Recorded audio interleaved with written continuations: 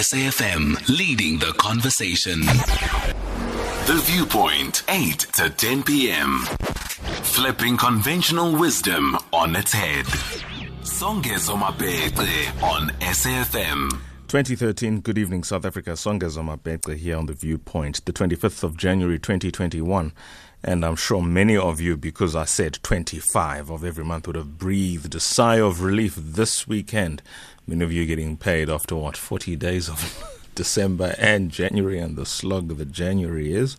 Anyway, let's talk about more sobering things indeed. There's been much in this country that has kept South Africans talking and tongues wagging. Dr. T.K. Buwe, senior lecturer at the Wits School of Governance, no stranger to the show, is back on the line.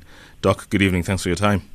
No, thanks for having me, and compliments for the new year. Indeed. Thanks, T.K. Let's talk about the Jackson Mthembu funeral, the Jackson Mthembu legacy. The first thing I need to say, just to get this off my chest, whoever is ever given a public platform, more especially as public a platform, as reading the obituary of a senior member of government, the very least one should do is to respect oneself and prepare. I say nothing about the rest of us who listen and engage this figure for the first time in our lives, and the one thing we take away is that that person, whoever he or she is, read the obituary as badly as that one did. I mean, what a blemish to otherwise a beautiful occasion, solemn as it was. Your thoughts? Yes, like you said, it's one of those things you get the obituary way beforehand, and maybe we can hopefully, and this is me trying to be positive, put it down to maybe it was nerves, maybe it was something else, such as emotion. But if it was something of ill preparation, it doesn't really augur well, and maybe somebody else should have been chosen. Great, I've said it. Now, let's talk about what came out of this funeral and what came in the wake of the passing of Minister Jackson Mthembu was something which for me has been very revealing. That this was an individual whose heart was always in it for the people. Speaker after speaker, tribute after the next. They spoke ultimately of, and the nurse said it best, the sister who gave the accounts of his last moments. He was not a "do you know who I am" kind of person. That is as big a compliment as one can get, more especially one who has occupied such high echelons of our governance. Yes, I actually only met him once. I mean, and it reminds me of the saying, from the good word the Bible says, "You shall know them by their stripes," and that's what he was. People knew him straight and forward, and from the little interaction I had with him, and it's probably just once, what the lady said is very true. He was a jovial person, didn't really care who you were, and greeted you firmly. And maybe it speaks to the desire or something that's missing within our public service, and especially our politicians and leaders, that people will remember that one thing we call, Ubuntu from the late minister. And the president was visibly shaken by that. He was a very forlorn figure, and the fact that the COVID regulations would have forced him to sit on his own was just the perfect metaphor in terms of potentially what even the mood in cabinet might be like. We saw Didi Mabuza there as well, who would know him very well from their days in Mpumalanga, where Minister Mthembu did come from. Imaginably then, the cabinet will be a lonely and difficult place, not for the purposes of replacing Minister Mthembu, but just losing that sort of person at this time, who almost became the face of government in government's response against COVID-19, and in many respects winning public appeal and confidence that this government, despite its many challenges, of which there are many, was at least able to grip South Africans, bring them to a central repository and understand COVID and government's response, and do so well at that. That's a massive loss now that he's gone. All that IP is gone because he has always been there. And I think that will probably be the hardest thing, that when you associate, and especially you who's in the communications field, you'll know that it just goes, you don't just simply walk up and be able to say X and Y. People sort of have to have a liking to you. People have to know you. And you're right in saying that there is a huge, just that, I'll call it that I think the word they use is waiting. There's a waiting behind him which is lost. And I think what will be important is you simply cannot replace somebody like this. So I think it'll be futile to do so. But what people will want to see is, can you make sure and ensure that the person who goes up there doesn't simply embarrass the former late minister, and it's someone people can really have an affinity with. Not to replace him, but to try to find somebody who people can slowly start to say, you know what, it's not the former minister, but this is someone who we can also try to start building affinity towards.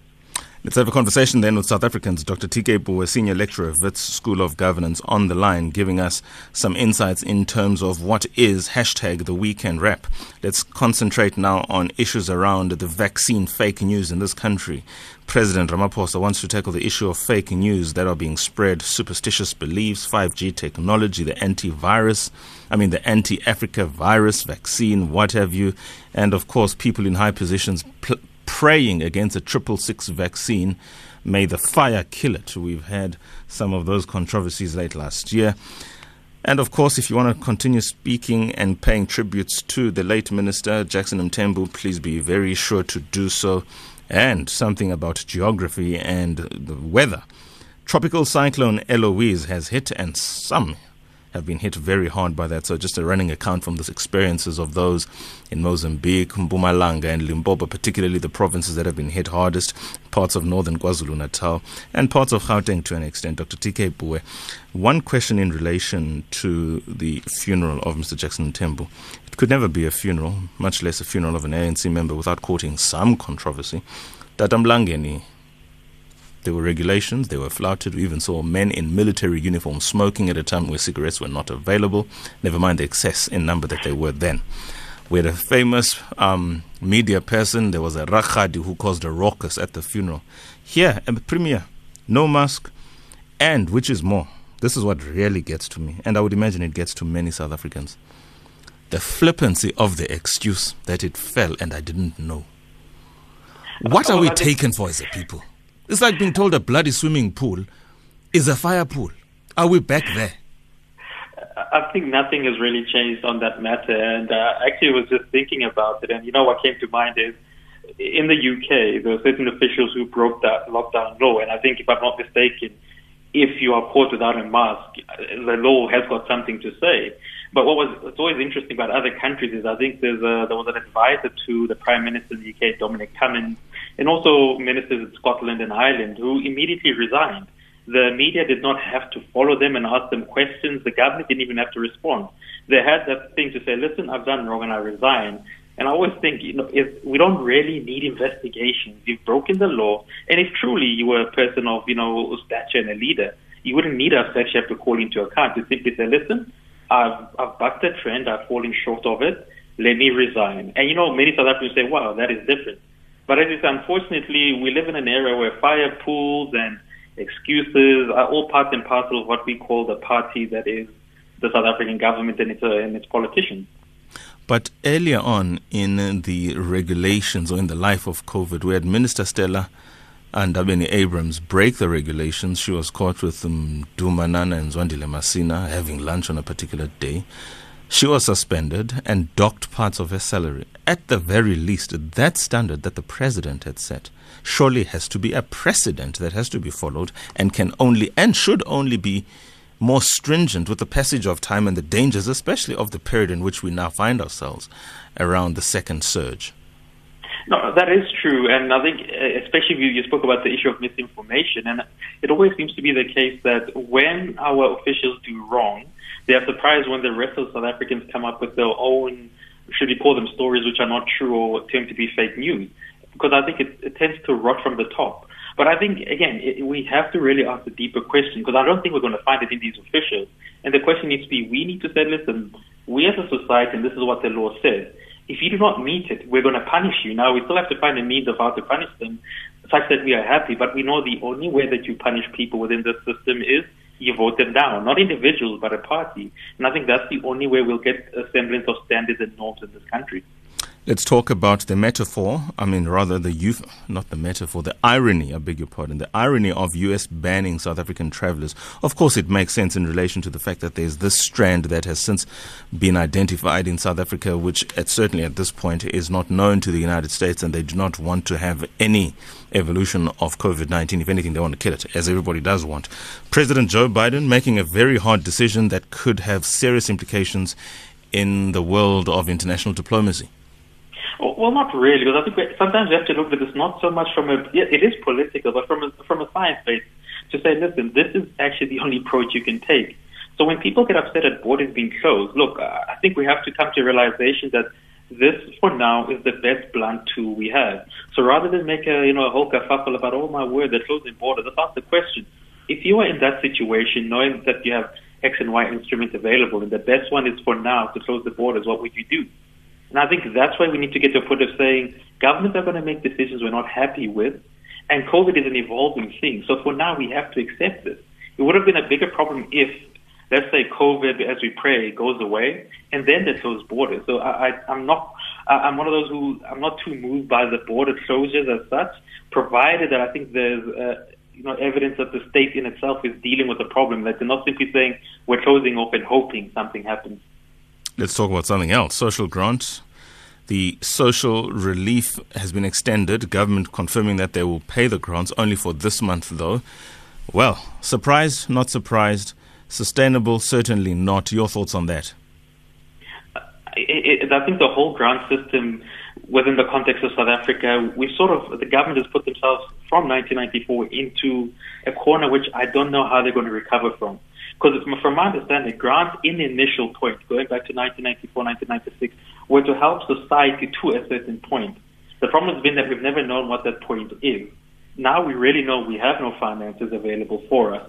And this simply creates an expectation that you simply cannot bottle back. So the better question, and I think maybe the better question, but the question we tell government to say, listen, what is the purpose of grants long term, post the next 5 years? Because you cannot simply just give it out. Or can we maybe say there's other means we need to start looking at to relieve the poverty that really does haunt South Africa, but do it in a different way without necessarily using grants? And I think that's where the thinking is really missing, because there's two extremes. There's either people say, totally get rid of grants, forgetting the fact that, listen, they've been known to be a safety mechanism, or what the government is doing, which is say, listen, let's just put grants. I think we need something in the middle, which is nuanced and able to really move, debates about poverty going forward. But that debate is a very long-standing debate, because, you're essentially speaking to the heart of the ANC. It's the Reconstruction Development Program, one, versus GEAR and everything subsequent to that. Madiba promised through the ANC's manifesto of 1994, there'd be a reconstruction and a development program for the purposes of extricating the majority African people from the ravages of apartheid legacy poverty. But then GEAR took over and it gave us the economic numbers of growth. But that growth was not accompanied by jobs. So if anything, it is my view, and perhaps I want you to engage it deeply even, GEAR might have given us the numbers, monetarily, economically, but it inadvertently gave us a false impression that South Africa was doing well, but it hadn't attended to the high number of unemployed people, which number has consistently been going up. And that's why I would agree with you, but I go one step further to say, in the interim, even starting from the RDP all the way to GEAR, what has been our employment policy?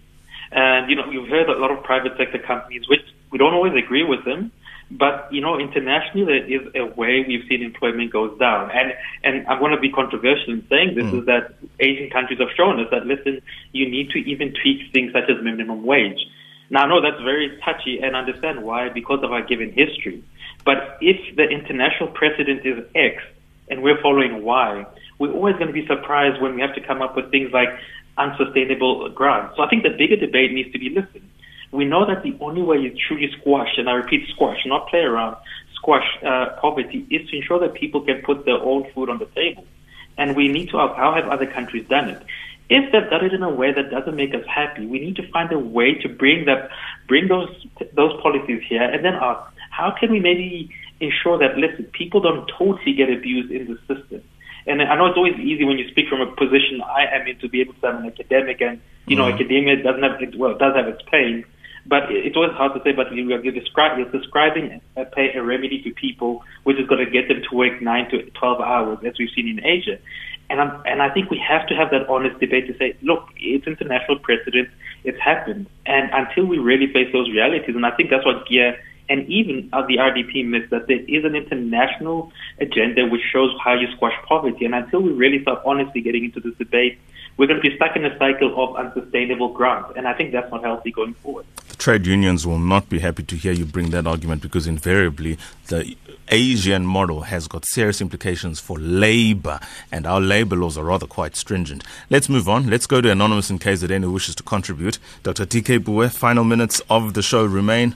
Of course, not without Anonymous's contribution. Good evening, ma'am.